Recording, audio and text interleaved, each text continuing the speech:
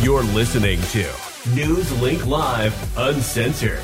Real, entertaining journalism, minus the corporate pandering, self-censoring, mealy-mouthed reporting of the mainstream media. Here's your host, Genevieve DiNatale. So, with the People's Convoy, what are you protesting since the mask mandates are coming down? It's a good question. The mandates were the symptom. All right, we were keeping a very close eye on the messaging of this as it began to develop, because we wanted to make sure, that there was no violence, there was nothing extreme like that. That it was a very focused message, and what started out as an end to the mandates, we kind of knew that as this grew and we saw what was going on in Canada, that more than likely the reaction here was just going to be to start walking it back, rolling the mandates back, which they're doing. But what I thought was wonderful is that they actually tuned into the fact, they just brought more focus to it by focusing on the emergency declaration. All right, so they went from treating a symptom to treating the problem. All right, because they can roll back the mandates and say, okay, well, you scare us, we're rolling it back now. And we go back and relax and they come right back upon us. So they're dealing specifically with these emergency declarations. Okay. So are you prepared to be arrested and have your truck seized? Yeah. I mean, the alternative here is that if we don't stand up, and there shouldn't be anything radical or extreme about freedom and liberty.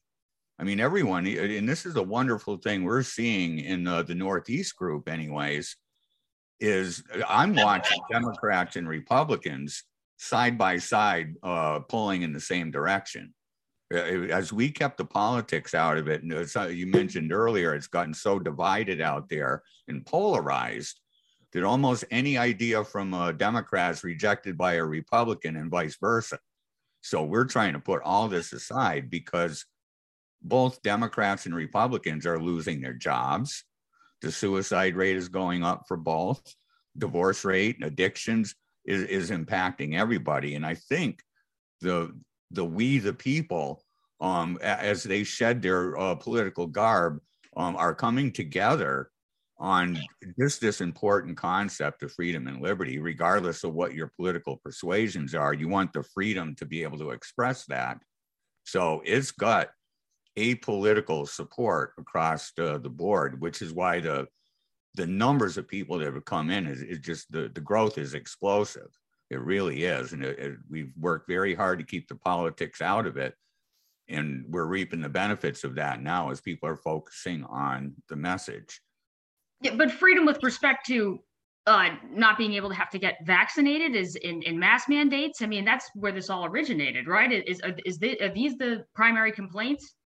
I mean, those are more of the symptoms. Is government has claimed the right to mandate things upon us. Now, mandates aren't laws. Executive orders, people early on in this, is I was out. I've never worn a mask. I won't be masked by government. I like many people, have common sense. If I'm not feeling well, I'm going to stay home. I'm not going to go to work. I don't need a contact tracer to quarantine me. I'm going to self-quarantine myself. So it's more than just vaccines, although it is that too. Those are being mandated.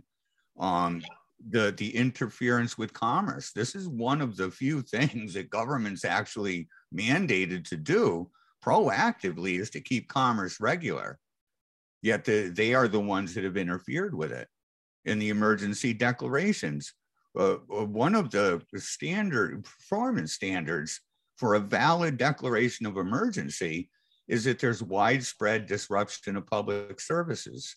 Now, that never occurred. The closest we came to a public service, a public asset, was the disruption and breaking of the food supply line. And that was specifically due to government interventions and shutting down businesses, as these people did not realize that wilting, that withering effect when you shut down, I mean, all restaurants, the food cart vendors, there's so many thousands and thousands of them. And when they stop ordering food and product and things for their business, the truckers now don't have material to truck. The deep freeze storages, they don't have anything to keep in deep freeze. And this literally went from shutting down of stores and wilted and went right back. We had ranchers that were sitting there literally making an economic decision here.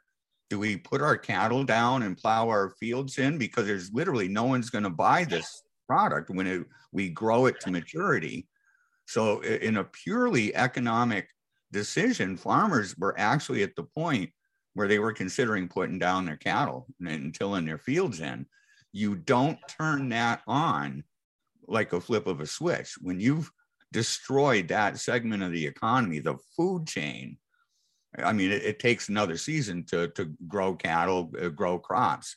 So they came very close to disrupting commerce, or they did disrupt it, but they almost broke the food supply line, which would have brought, unrest quickly to your city areas when the food stopped flowing.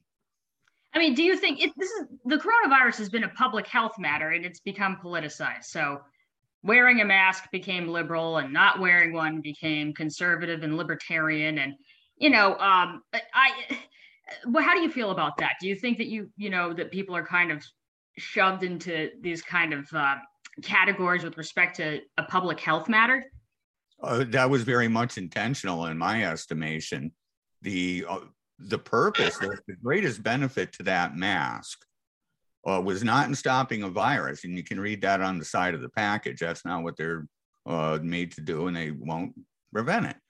But what it does do is it adds to that polarization we just talked to. You got two categories of people, the mask wearers and the non-mask wearers. So they've politicized the issue. They monetize it due to their connections with the pharmaceutical companies. So it's been monetized. And the more information that comes out now, not necessarily through the mainstream, but through other people that are just digging and digging and digging, we see that it's also weaponized. All right, that this is not a natural thing. And that's in the public database right now. It's just not being reported on. So they've used this mask to keep us divided. If we're warring and, divide and conquer, we've got two warring factions. They were very cleanly able to make a cut, Democrat, Republican, even this is a Trump thing. And it's just, it's made to divide. And I think it's a wonderful measuring tool for government to, at a glance, look at the public and see who is obedient and on board with a narrative and who is not. I mean, this seems a little paranoid to me, to be completely honest, but I mean, I didn't like the way the vaccine was rolled out because it wasn't FDA approved before we were required to get it. Okay, so I'm not opposed to vaccines or government intervention, but I saw that Pfizer, I was reporting on Pfizer, talking to the people who were behind this. It didn't even sound like they knew what they were talking about. And they were rolling out a vaccine in 6 months. So to me, it just, how can they do human trials effectively? And then I got the vaccine, Pfizer's vaccine, and I got the coronavirus anyway. And then all the reports say, oh, it's a breakthrough case. There must be something wrong with your immune system and this and that. And, no, there really isn't anything wrong with my health. So those were my personal complaints with it. I don't feel like that, this is going to become communist China now because of the way that the government handled the coronavirus pandemic. But I do think that the way the vaccine was rolled out wasn't the best. That wasn't the best methodology, No, and I won't even gratify them by calling it a vaccine. They had to change the definition, the working definition of vaccine twice during coronavirus to make that actually fit the definition. All right. And you're right. And the testing was not done. And if you look at the emergency use authorization, this has been weaponized. This has been used against us. And I'll give you a couple of examples. One was with the vaccine. And when the FDA came out and told us, oh, it's fully approved. Well, I can read. That was only 2 pages long, and it wasn't. It was a lie. All right, it's not fully approved. They approve something else that is not even in production. All right, so there's a problem there. Under emergency use authorization, for it to be valid, there cannot be a feasible alternative, and it can't do more harm than good. And that's, we're seeing both of those things. It does not meet those standards. My wife and I have dealt with Corona twice. She got it 2 Aprils ago, back in the beginning in April. She got sick. I went on a prophylactic dose of ivermectin and HCQ, zinc, all the, I've got it all here. We were ready. And she went on a full dose and was better in a few days. Now, just several months ago, we got Delta. It came through again. We both got sick. We had the medication. We went on it. We were better in a few days. This was withheld from the people. And if you've been investigating these alternatives, you know how aggressive government was in demonizing the use of these alternative drugs. They worked wonderfully. They really did. So did you get vaccinated? I won't. Okay, and your wife didn't get vaccinated either? No, okay. No. So a prophylactic dose the first time around prevented me, in the presence of her being sick all those days, I never got sick. So the prophylactic theory is sound in my personal experience. And then when we both got it, we realized, and for the first time in history, the government and the medical system was telling us that the best thing to do is go home till you can't breathe, then go to the emergency room. Never before, I can't think of another cancer, they say get on it early. I mean, everything is about early treatment, early identification, early treatment. This is literally the first time in history that they've said go home until you can't breathe. That's interesting. Now, coming back on that to the emergency use authorization, if you were to follow the government protocol, okay, you have symptoms, you go in, they say, yep, you got COVID, go home till you're critical, and then come on back in. Their government protocol is to use a drug called remdesivir. This only has emergency use authorization. It was being tested for a medication for another disease. And the only 2 trials that were done with remdesivir, in one, they had to pull the drug out. They were testing a pool of people with several drugs. This drug was shutting down their kidneys and killing people. And then in the other one, the same thing was happening. And it never made it through the trials. So you now have a drug that when you have renal failure, all your organs begin to swell up and take on fluids, not unlike the symptoms of COVID. So this literally created, as the drug was harming people, it created symptoms of the condition it was supposed to cure you of. So people were getting fluid in their lungs, and they're saying it's COVID, and it wasn't. It was renal failure from remdesivir. And then they put them on a ventilator. And mind you, there's a payout, there's a commission to the hospitals and doctors involved. When you diagnose somebody, when you put them on remdesivir, when you put them on a ventilator, there's a payout at each level. So does that drug technically, should that have had, remdesivir I'm talking about, should it have even had emergency use authorization for COVID? Mm-hmm. I think they violated the laws, and we're seeing that as more information trickles out, and it's only been through constant pressure and people relentlessly pushing for this. I mean, why would the FDA not give us, or the CDC, for 75 years, proposing that we shouldn't know what's in that shot for 75 years? I mean, how the flags don't go up with people, I don't know. That's interesting. So back to the People's Convoy. Do you plan on having this be a long-term protest movement? I mean, how confrontational do you plan on being? Confrontational, not at all. I mean, assertive. I think these people are really just tired of being herded around like cattle. They're tired of the mandates. They're tired of the economic destruction, all the things I said, from suicide, addiction. They've had their fill. they're going down. This is what may be one of the largest peaceful assemblies seeking redress of grievance. This is such a classic First Amendment effort to be confrontational. I think it's just a little bit more than I would go. Assertive, yes, but we have made absolutely sure that our ranks and the volunteers and the people that are going along with us are perfectly understand that we're going down there as message deliverers.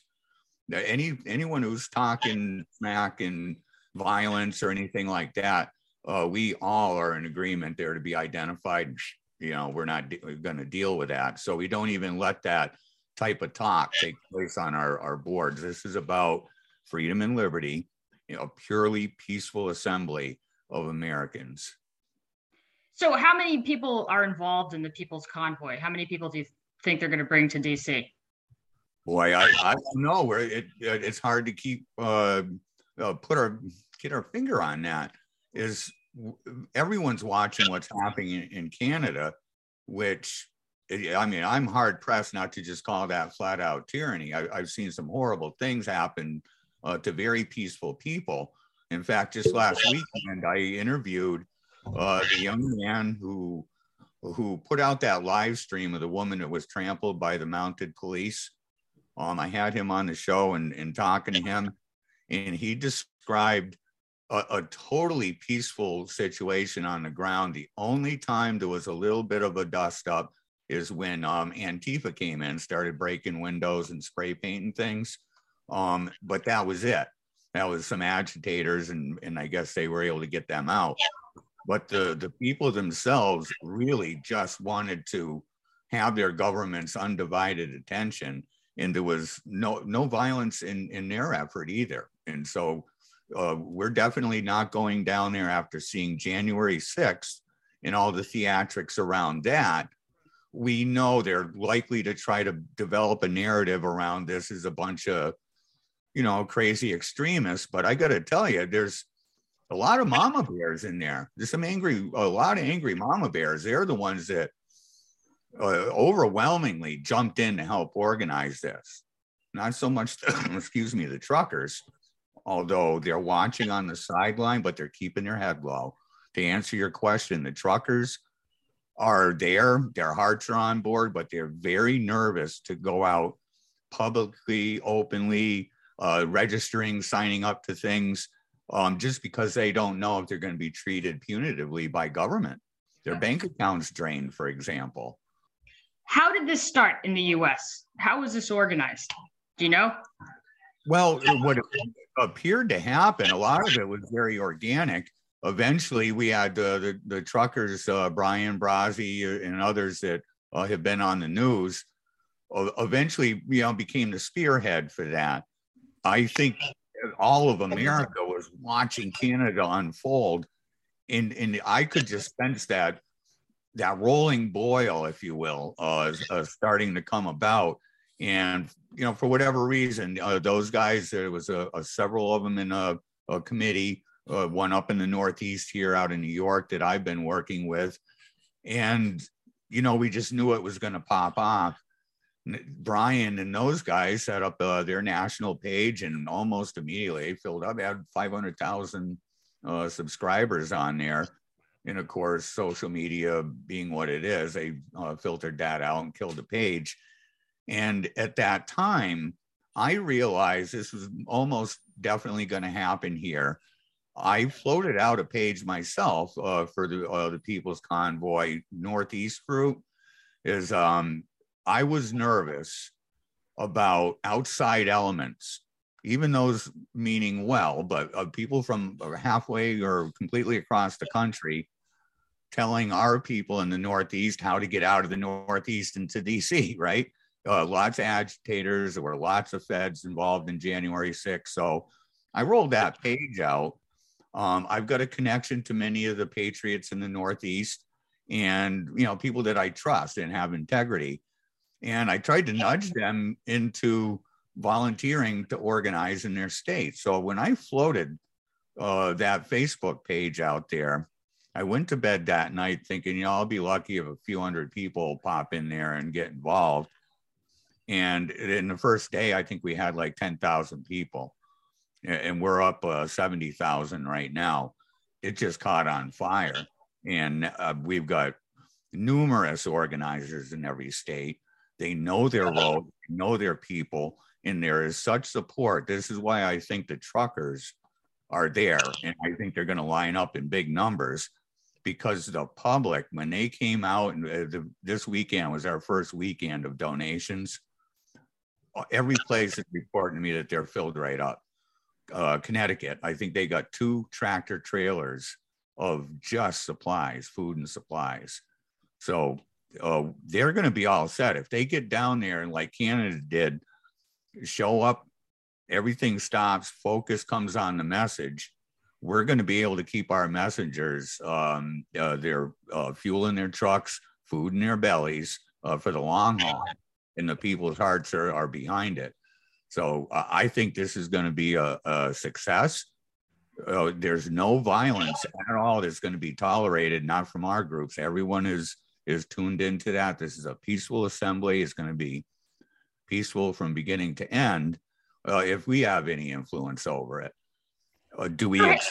Sorry, you're heading up the Massachusetts division of this, right? I mean, where is the kickoff point? When is the convoy going to start, and where are you guys leaving from Massachusetts? Well, I drew up a page for the whole Northeast.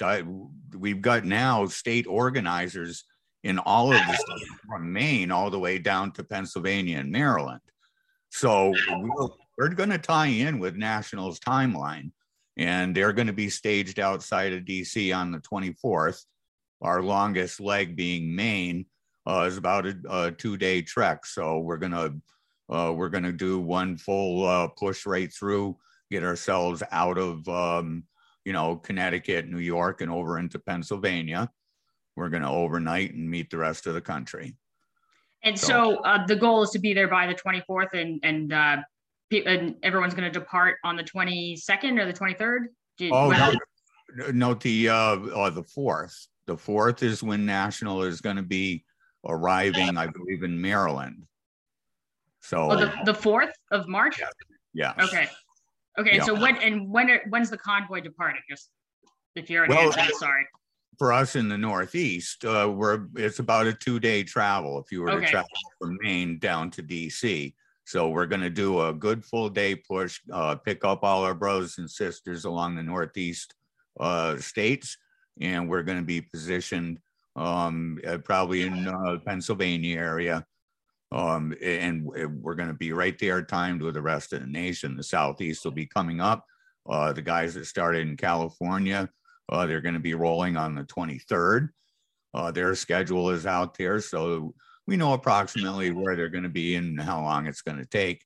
And we're going to try to time it. It may not be perfect, but you're going to see a lot of America rolling on DC come the beginning of the month. So are you linking up with other conservative groups for this effort?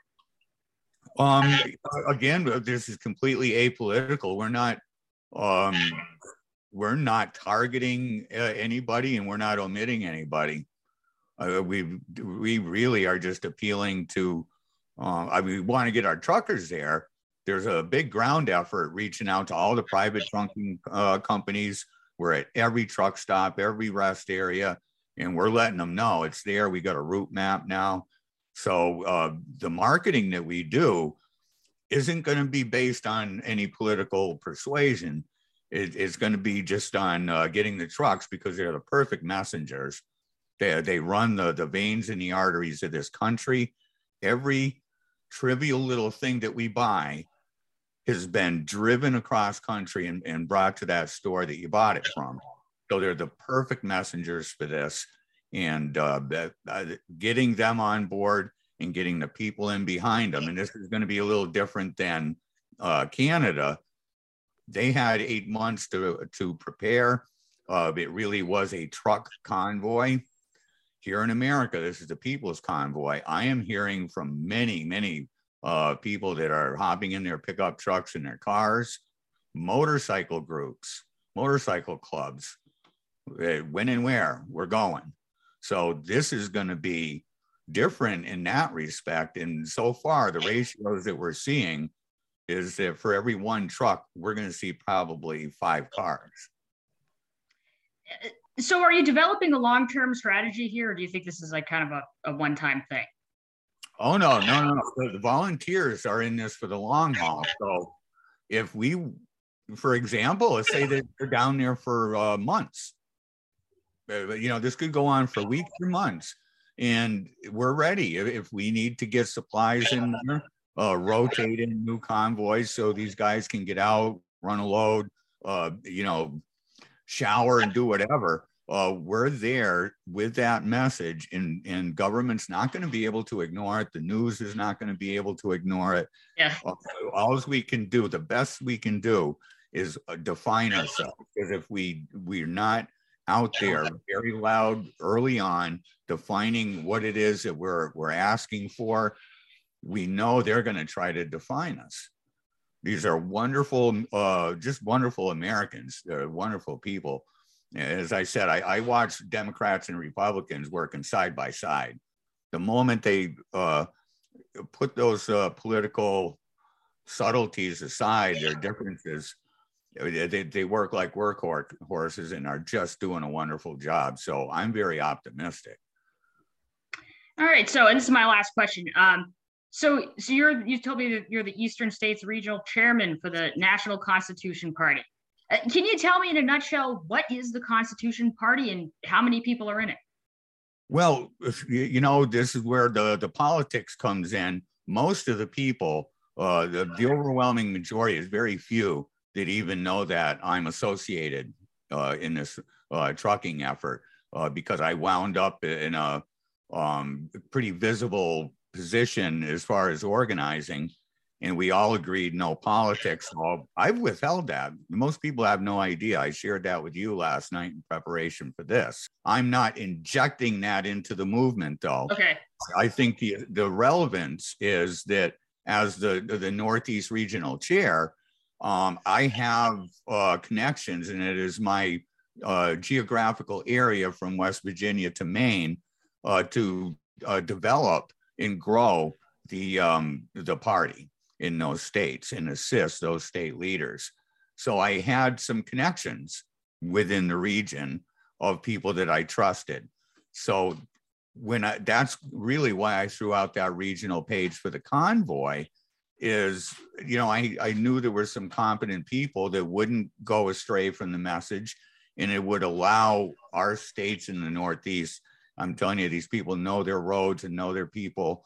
It was just best that they organize and connect their subroutes up here. So that's kind of the connection is I had a regional network and I tried to put them to work. But the party itself, this is a political party, just like Republicans and Democrats. Only, I spent years myself. I'll admit I was a Republican for many years.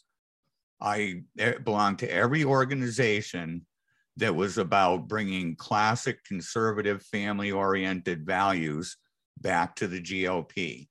I was a fly in their ointment. They didn't like me very much because they worked on compromise with the Democrats, and they just became more Democrat, if you will. So I tried to change within the party, within the apparatus, and I couldn't. I was a delegate twice to the National Convention for the Republicans, and they did everything they could to keep people like myself out from participating. 3 times they tried to do away with caucuses in Massachusetts because free thinkers like myself went in there and started beating senators and sheriffs for delegate seats to the National Convention. I got to a point where I realized that it was so broken, no matter how hard myself and others like me worked to change the party and bring it back to its roots, a problem which is identical or even worse within the Democrat Party, by the way. But I said, I'm tired of wasting time. And I looked at the Constitution Party, and then I evaluated it over time. And unlike the other 2 parties, they kind of change their window dressing every 2 to 4 years, what their values are. And I would submit to you that if you change them every election cycle, just as a mathematical calculation of trying to win an election, these are not your values. They stand for nothing. So when I looked at the Constitution Party and I said, this is just wrapped in freedom and liberty, in many cases, it's just a reiteration of the Constitution Party. And I got thinking, I said, what if, my kids, my grandkids, what are they going to see if they want to investigate the Constitution Party? And I think it would be the same for them. They got values. They're underpinned by their small government constitutional values, and will be the same after every election cycle. So that was a great appeal to me, as it wasn't shifting ground under my feet. There was a set of values that were underpinned in the party philosophy. And, it very much was decentralized, from their opinions on foreign policy right down to civic activism and engagement at the municipal level. It all worked together very nicely. So I'm excited, even though we got states that are still seeking ballot access. And I walked into a seat where the Northeast needed a great deal of development. I'm seeing an amazing groundswell of interest as people are starting to look outside of the duopoly politics that we see in our state houses in DC. Thanks for listening to Newslink Live with Genevieve DiNatale. Be sure to subscribe so you don't miss the next episode. While you're at it, leave us a rating and review.